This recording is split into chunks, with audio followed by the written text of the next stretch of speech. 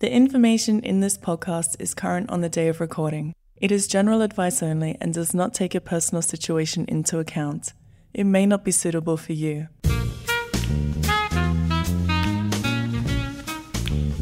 Welcome to Stock Take. My name's Gaurav Sodhi. Joining me for today's episode is founder, editor John Addis. Hey John, you there?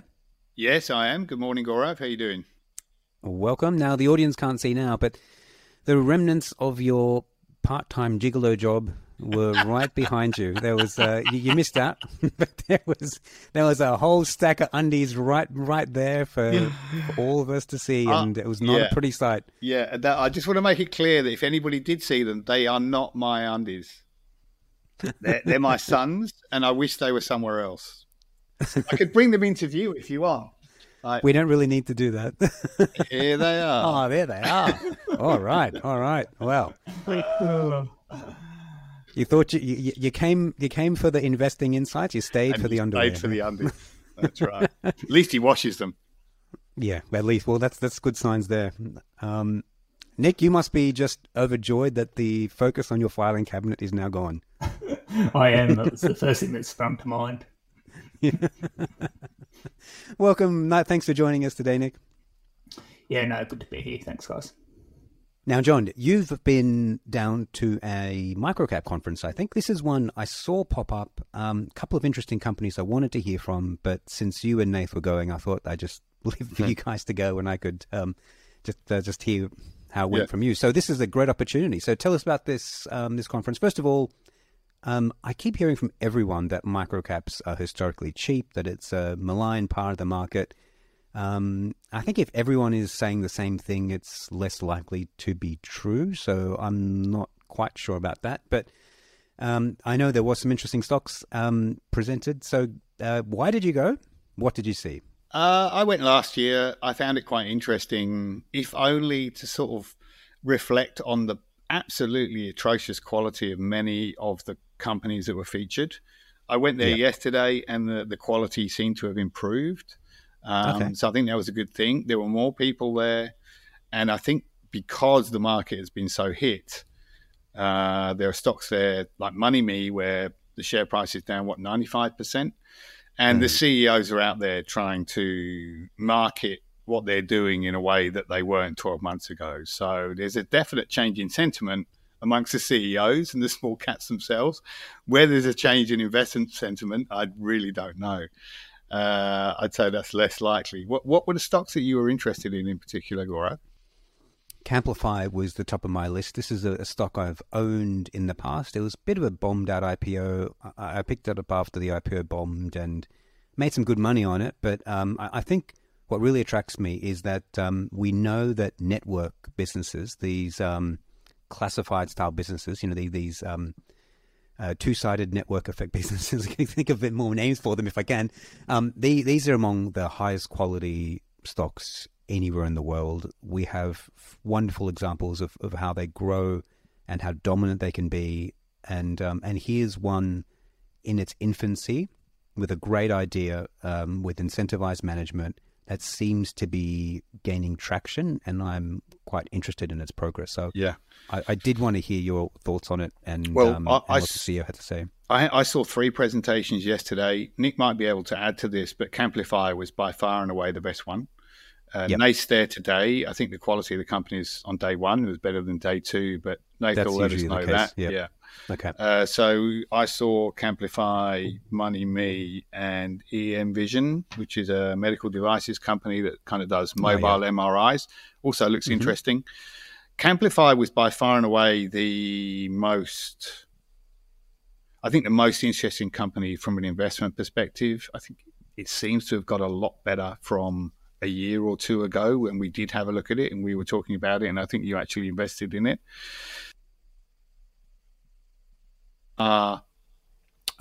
Slowly being established. They're in Australia, Spain, the UK, Netherlands, and Germany. All those markets are growing very, very quickly, and they seem to have an advantage in that their overall product offer to both people who own camper vans and RVs that are listed on the space is really attractive. So they cover off all the insurance and liability aspects in the business, and they're getting lots of traffic. So the people who own camper vans and RVs are encouraged onto the platform, and the people who are traveling are increasingly considering this platform rather than the conventional way of doing it, which is the big rental van fleet-based companies like Brits, who are probably their competition, although one of them owns about 30% of the Camplify stock, I think, as an insurance policy. I think it's really interesting. We're going to write it up, or I'm going to write it up on Friday. Everything seems to be going very well. I think the big risk in this is that, there could be another COVID, I suppose, would be an outside risk that shuts down international travel. There is still competition in this space. They might get bought out too early, I suppose. I would have thought Airbnb, this will be a natural acquisition for them down the track. It's probably not big enough yet, but if it does establish some kind of global supremacy, then I think Airbnb might be interested in it. But they seem to be building a very good, very well thought through opportunity in lots of different markets, and this could be a business that does have global reach and network effects, and they're pretty rare. So I think it's worth us doing some work on it. I don't think we'd issue a formal recommendation on it. It's just too small. But for members who want to do their own research, the story we publish on Friday will probably get them started. Yeah. Nick, is this one you've come across in your former life in small caps?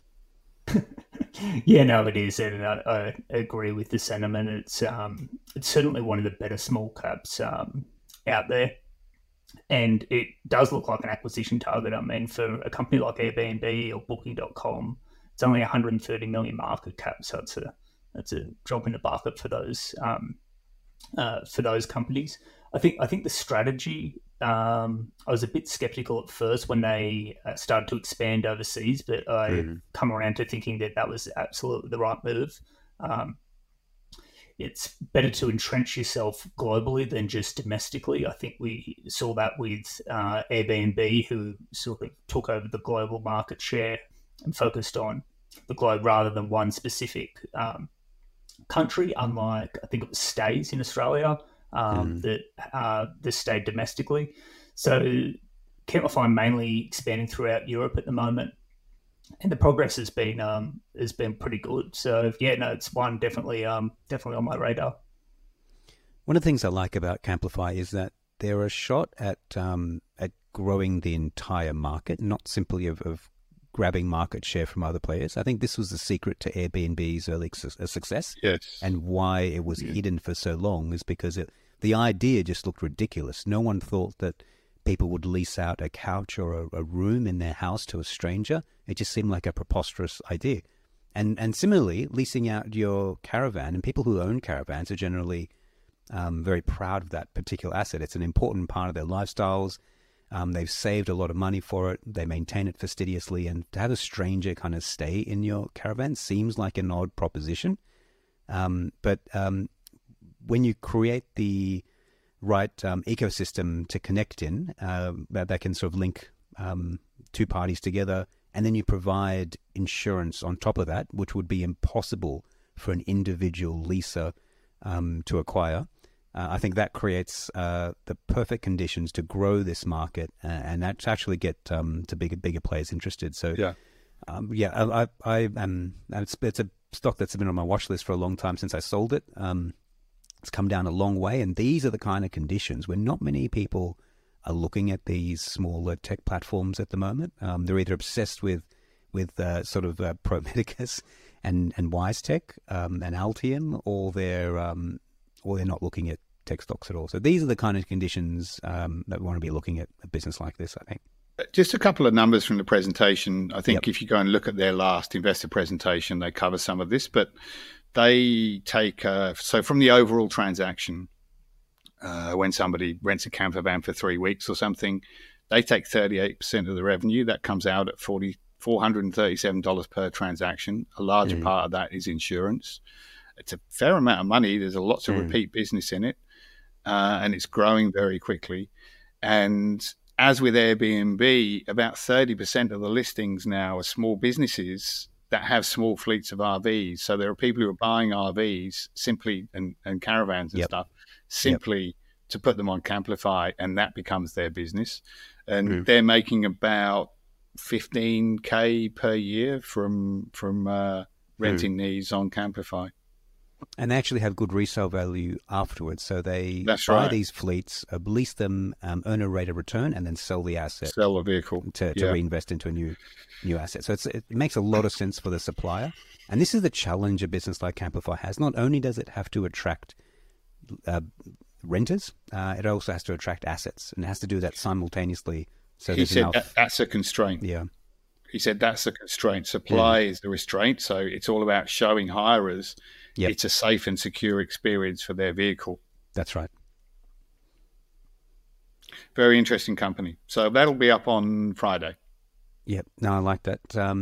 That take rate, though, Nick, we've spoken about internally. Just give us... I knew this would become a podcast on Camplify. Sorry, I didn't mean it to. But it's just so interesting. Nick, give us a broader a look at how that take rate fits internationally, because that's high. You said more than 30%, John, is high. It is high. And so Airbnb and Booking take about 13%. Oh, wow. So, so it's about double that. It's incredibly high, and I guess that may be a risk, but it is a niche market. Yep. Like you're talking about a $2 trillion accommodation market, so there's lots of competitors there. Whereas this is, I don't even know the total addressable market, but it's a lot smaller. And there just isn't the competition that even the Airbnb or Booking or Expedia have in those markets. So for now, they're getting away with charging those take rates. But if they come under pressure, if they were to come under pressure, it would be probably due to competition that isn't there at the moment. Yeah. I think those take rates also include a insurance margin as well. So they don't underwrite their insurance policies. They have an agreement with Allianz, and Allianz takes care of all their insurance, but they do broker their own insurance. So they do take I think it's like a 30% margin on the insurance, which I think that gets captured into the take rate. I'm not sure how they account for that, but that'll be something that might explain why the number is higher than we would expect, because that does sound very high. But they are creating their own market. So you're right, Nick, at the moment, not much competition for them. To hear them say it, they don't think there's anyone of their scale globally. So they are the market leader already. And that's really important in this kind of industry where the profits tend to go towards the top one or two providers in the entire industry. So you really need to establish dominance if you're going to be profitable. A couple of other stats, SaaS-based metrics, customer acquisition cost, very important metric for this business, I'd imagine. This is the cost of getting a hirer. So once you get a hirer, you can expect to make $437 per transaction. They are spending $11.68 to acquire a hirer that will generate $437 per transaction. That's very good. That's among the highest I've heard. That's astonishingly LTV to CAC, low. It's very good. It's astonishingly low. It's almost Tesla-like. Like they don't do a lot of advertising. People are just finding them, coming to them.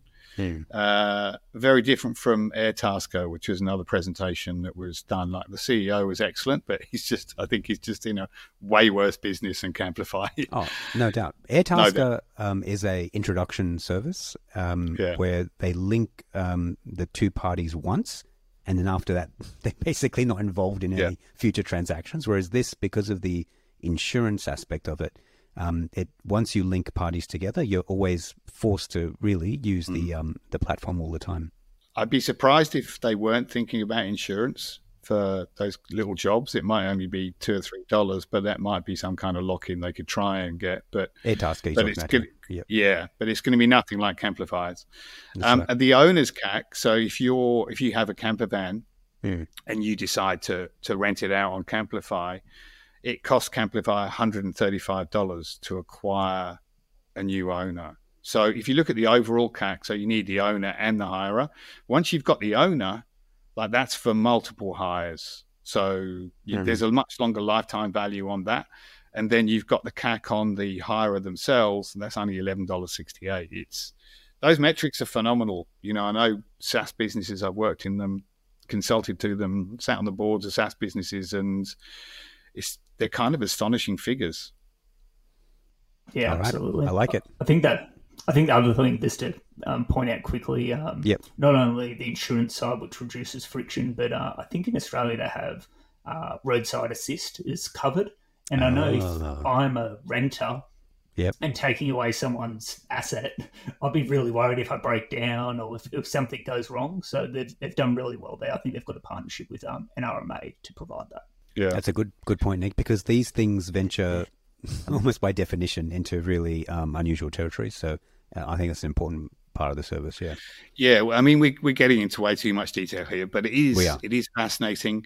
They're expanding across Europe. They've got a deal where they can sell insurance across Europe, and they take a 30% commission on that. They've heard that Italy, everybody talks about Italy saying being a terrible place to rent camper vans. For what reasons I don't understand, but they've got an across Europe approach now, so they can enter those kind of markets and do it in a way that they've been doing it in Australia and New Zealand. They've also got a temporary accommodation program. So when I was living on the north coast of New South Wales and there were floods there probably about almost 2 years ago now, I think that the rescue village for people who've been made homeless was completed probably 6 months ago. So it took me well over a year to make this village to house people. Camplify have this temporary accommodation program where the government hires camper vans and caravans en masse to move into an area that's been affected by a government disaster, and the government pays the cost. And Camplify sort of batch it all up and do the insurance and take a cut. So there's lots of interesting little things happening in this business, but in terms of the big metrics and the important metrics, it's very interesting. But there are going to be more acquisitions, I'd imagine. Lots more acquisitions. You know, just on that last point there, John, John's Ling Group has, which is a kind of it's actually a builder constructor to the insurance industry. They've managed to weave this narrative that they're exposed to climate change. And so they get these multiples that just really difficult to justify. And I wonder if Camplify might eventually weave that same narrative, attract those same multiples. This is not something we would advocate, but looking for those stories that can turn into meme stocks, it's not an unprofitable venture. Meme stocks. Let's just say. John Ling is not far away from being a meme stock. I do not understand the multiple in that business. To me, that's a low margin kind of construction business, and it's a wonderfully run business. I think it's a high quality business, but the multiple it attracts, I think, is completely detached from reality. And that's used thanks to be to the a story. business that every value investor in Australia used to own. John's Ling. And now it seems as though every investor in Australia owns John's Ling. Yes, that's right. Yeah. Well, once the share price starts rising a lot, that's amazing. It's amazing how a rising share price can create its own narrative, and a falling share price creates its own narrative. Most people who analyze stocks, and I hate that, at the risk of sounding down on my fellow investors, most people analyze stocks, especially those who do it for a living. All they do is follow their share price and come up with reasons to tell you why a share price has done what it has done. And there's just very little. You're so cynical. More than usual today. More than usual. Yeah, you're probably right. Actually, you know what? That is the perfect place. Let's take a little break, and we'll come back. And Nick, I want to hear from you next. There's an interesting thing to ask you.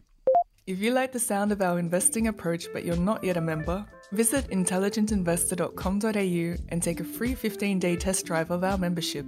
You'll get immediate access to all our current buy recommendations, model portfolios, and engaging educational research, tailor-made for people who want to manage their own money.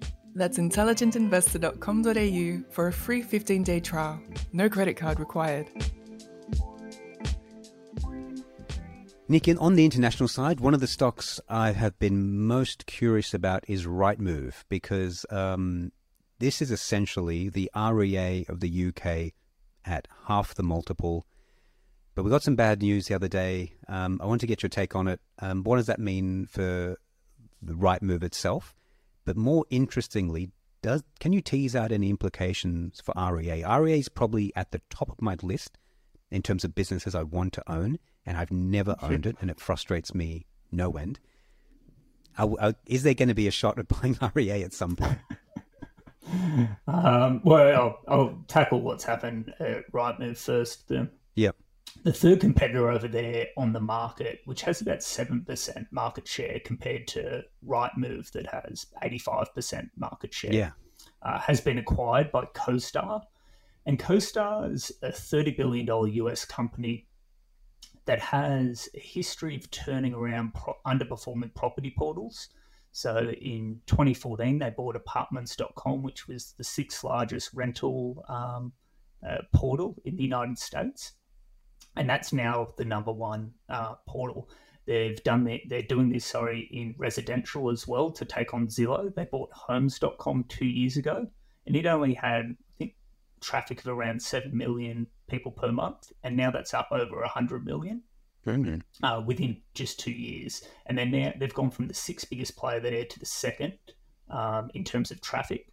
And they're looking to monetize those eyeballs next year. So I think that's why. So the Rightmove share price has fallen 15% as CoStar has acquired on the market, because the market's worried that they'll come and try and do the same thing to Rightmove. So they've announced over £100 million investment into sales and marketing. In the first year, that's going to be £46 million, which is 3 times the annual budget of Rightmove. So even if Rightmove can defend their position, it might actually mean that margins come down as they have to spend more. In terms of implications for REA, CoStar have announced that they're moving more into Europe. So the German property portal, or the REA of Germany, Scout24, has the share price has also fallen. They haven't announced any plans for Asia Pacific, I don't think, yet. And we don't have any tiny competitors. We just have the two, really. It's this duopoly between Domain and REA. And Domain would take a far more substantial investment, I think, to take on REA than what they're planning to do in Europe. So for the moment, I don't think there's a risk to REA. But it is interesting that what I would have said only a week and a half ago is a completely entrenched position that another company in the US with form in doing it has seen that as a real opportunity and a target. I'm amazed by that as well. I would not have guessed that would have been possible. It's interesting to look at the market structure here in Australia with REA and Domain. REA would have to be just one of the most dominant businesses on the ASX, and Domain has never really caught up. There should be room, I would have thought, for two profitable, high-returning businesses in this segment. Such a big market. But Domain has never really posed a threat to REA. Maybe in Sydney, I don't know the market shares that well, Nick, but maybe in Sydney, but certainly globally, certainly nationally, REA trounces the competition. Mm-hmm. Is that, if things change in the UK, I mean, is that indicative of what could one day happen here, or is it different in Australia? I mean, it's hard to say. So to start with the UK, I actually think there's we've still got a buy recommendation on Rightmove. I think CoStar will ultimately fail in this endeavour. Why do you think there's a few reasons. Rightmove have... so Google's taken on Rightmove, Zoopla on the market itself, Purple Bricks, and they've thrown advertising dollars behind it. Maybe not the same investment as CoStar, but it's always failed. This is CoStar's first foray overseas as well. The UK market is very different than the US market.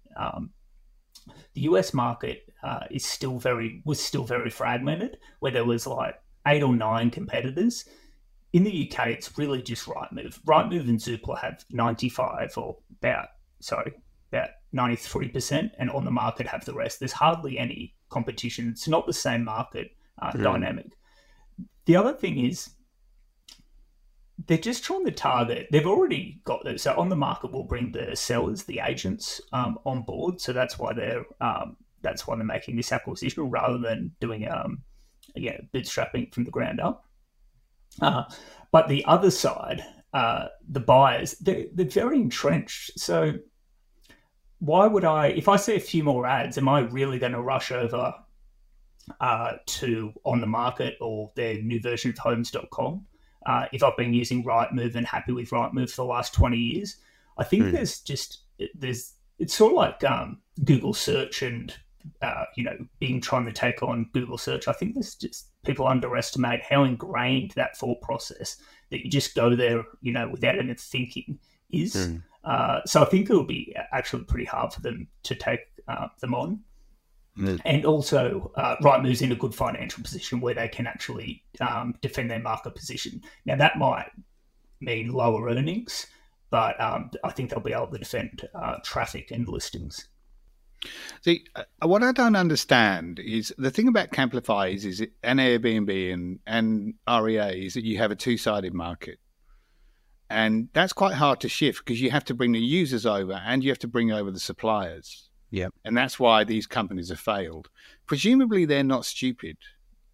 No. What is it? What is it that's convinced them that they think they can win this? Success in the US. So they've done this in the US. So On the Market have about 13,000 agents, and Rightmove have about 19,000 agents, which is practically the entire market. So they're buying the agent side and trying to use marketing dollars to win over the other side, the buyers, the eyeballs. And they have done this with large investments in the United States. So they think they can now move into another country and do it. I'm not as convinced. There are some unique characteristics. Just coming back to REA, stock I'm obsessed about, really. There's some unique characteristics about the Australian market. I think that prevents something similar happening here.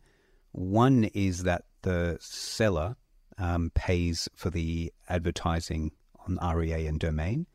So the more properties you introduce, the more cost you incur as a seller, the less likely you are to actually pay for a competitor.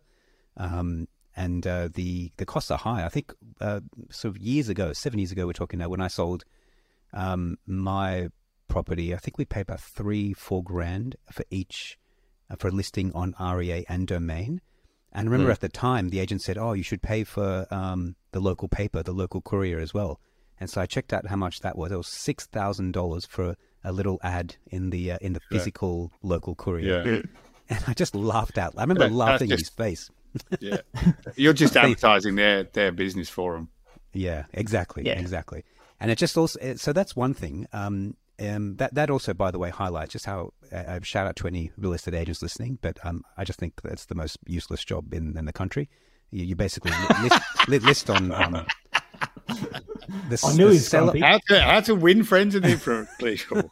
Well, think about this, right? The seller pays thousands of dollars to list a property on the portal that gets people to come and see your house. The real estate agent opens the door and then takes 2% of the fee. There's a reason why it takes a weekend to become a real estate agent. But we'll leave that at that. The other thing that entrenches the local too is just the tie-ins with media property as well. So Domain is tied in with Nine and Fairfax. And REA is tied in with News Corp, and that integration, I think I've underestimated the strength of that in the past, but it does seem to provide benefits. And another player coming here just doesn't have those linkages, those advantages, and likewise, overseas properties don't benefit from those linkages either. So you may breach an overseas portal, but you might not breach the local one. Yeah. No, I agree. Does anyone own REA that they can boast about how well they've done? Because I certainly don't. I don't think we don't own it in the funds. It's stock that everyone acknowledges is maybe the best business in Australia, and I find it amazing that none of the analysts own it, and we haven't owned it in the funds. And it's just hard for us to buy a business that always looks so expensive. I think that's one of the mistakes that we made. Over the years we haven't been prepared to pay up for quality to the extent that we should. And REA was a great business right from the very start. very early on in our history, and we missed it. I think we missed it. Yep. No, you're right. I think what people always underestimate is just, even though REA and Domain, or REM also, have been entrenched for well over a decade or even longer, just how much the market grows, and then the percentage they can take within that. No one thought 15 years ago that you're going to be paying a couple of $1,000s to REA for a property ad, and they're only going to be still taking, I think. Well, Gorav definitely 10%. Didn't. He doesn't even think he should now. Yeah. Well, I think at the end, there's just so much growth ahead, because if you look at the transaction of property, like, it's a massive transaction, and the fee you pay for the most value in selling that transaction, you actually pay the most fee to the agent, whereas the most value is created by the portal. And I think that mix between what you pay and what you get is going to change. It has been changing over time. Like, the REA's take of the transaction value has been rising, but it's still way below what the agent takes. And I think that switch is just going to continue. So it's baked in growth for years and years and years. There's so much pricing power on that REA platform. They've only really scratched the surface. I want to say it's about 10 to 15%. And Rightmove is about 6%. The actual take rate of all the transaction fees when you sell a property. So, you're right. There's still so much there to go. Yeah. Well, I just remember the bill I paid my agent who opened the door, and the bill I paid for the portal, which sold the property. It was multiples. I mean, 10 times. It was an order of magnitude of difference. And I just can't imagine that will persist over time. And I have heard REA management, they don't say this anymore because a lot of their customers are actually real estate agents, but I have heard them say that it's an open strategy for them to actually take more of that transaction value at the expense of agents. I think every July 1st they increase the price. Every year, like clockwork. I think this year it was like 13%. Other years it's 8 to 10%. Yeah. And for everyone, all those real estate agents listening, you can send your complaints to intelligentinvestor.com. Let's take a little break here. Sodi at... Yeah, that's it. I'll keep an eye for them. Let's take a little break here, and we'll finish on another hot take. If you enjoy our approach to investing but you don't want to manage your own money, check out Intelligent Investor's range of managed funds, including income, growth, ethical, and international options. Decades of research and experience are distilled into these 4 managed funds, with a focus on achieving outsized investment returns. Check out our performance track record, fees, and approach at intelligentinvestor.com.au/funds-overview. That's a mouthful, so once again, that's intelligentinvestor.com.au/funds-overview. Gents, to wrap up, I thought I would finish with a warning sign. I keep seeing a lot of buy recommendations on TPG. I think they still call it TPG Telecom, right? Yeah, on TPG. And it's a business we recently ceased coverage on. I was scathing of announced plans to sell fiber assets from that company. But when I took a closer look, I can see what's happening here. TPG is failing. And I think there's a chance that this company disappears or stops providing service to everyone, because this thing is not working. It is badly run. It is poorly capitalized, and it is, in terms of operating success, well, it doesn't have very much. And that's a lot of that is hidden because the numbers are still looking reasonably good. But let's run through quickly what's happening here. So TPG is roughly a $6 billion market cap. These guys have more than $3 billion, $3.5, maybe even $4 billion of net debt. That's an entirely too much debt for a business like this. They're still paying out dividends when they probably shouldn't be. And the PEs and the numbers all look pretty good because they're paying no tax, because they've got a big load of losses from Vodafone that they're crunching through. So the net margins are elevated. The debt is too high. They have a huge CapEx expense. And it looks to me they're not really spending as much on CapEx as Telstra is. So competitively disadvantaged that way. They're sitting on a big load of fiber, which is actually the best part of TPG, is the internal fiber business. 65% margins, locked in revenue, incredibly scalable, might even get to 70 or 80% margin at full scale. But they want to sell all that fiber to repair the balance sheet, because that is just crippling the business. And then you turn to the operations, losing market share on every metric. The Vodafone network is just uneconomic. They're just not making money on the Vodafone network because not enough people use it. This is a big, expensive fixed cost. The only way to make money is to get lots and lots of users on, and they're just not getting the users. And I don't think the Vodafone network is viable. I think it might make sense to close that entire network down or to sell it, and it doesn't look like it's ever going to make money to me. I think this is a failed business. I think it might even be like technically done. I'm so negative on TPG. If you own this thing, this is a hard sell for me. I'd be getting out as fast as I could. All right, hot take, guys. What do you reckon? Nick, you going to sell your stock? I don't own any, thankfully. I guess sort of maybe the writing was on the wall 2 years ago when the founder, David Teo, just stepped away from the business altogether to go and pursue other ventures. And I think he put a sell recommendation on it at the time. And looking back on it, I know this is with hindsight, but when a founder owner steps away from the business, I think it is better to just, you step away as well, you just sell your stock. Yeah, just bail with them. And it's hard to do because usually the stock's off, 20% or so. Yeah. But I think it's the best choice. And this is just another lesson again. And for me, the other thing, it reminds me a little bit of Star to a degree, where you've got this actually really good asset, in this case the fiber asset, but a bad balance sheet.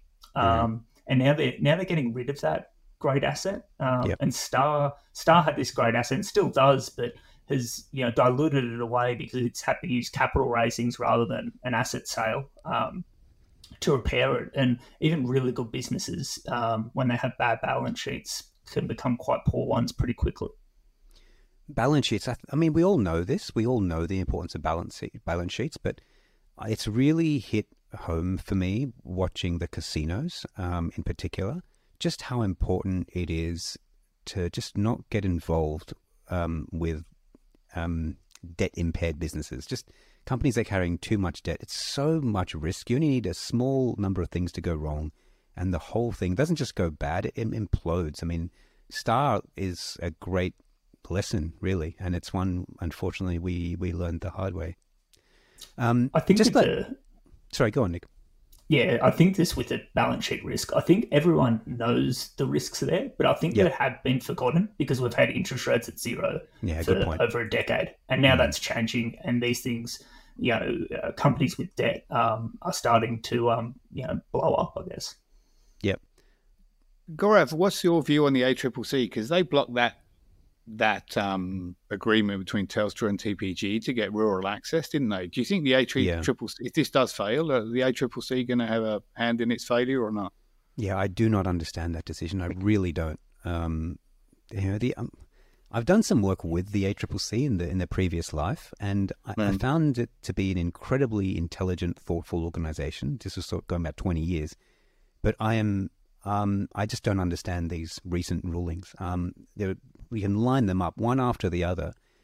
I don't understand it, and this is a prime example. I don't get the objection. All they were trying to do was to create a legitimate competitor, Telstra, which is the monopoly, and in doing that, they've sort of named TPG anti-competitive, which just it's almost humorous, how ridiculous that is. But this is what happens when you have a checklist and all you're doing is ticking off a bunch of rules unthinkingly.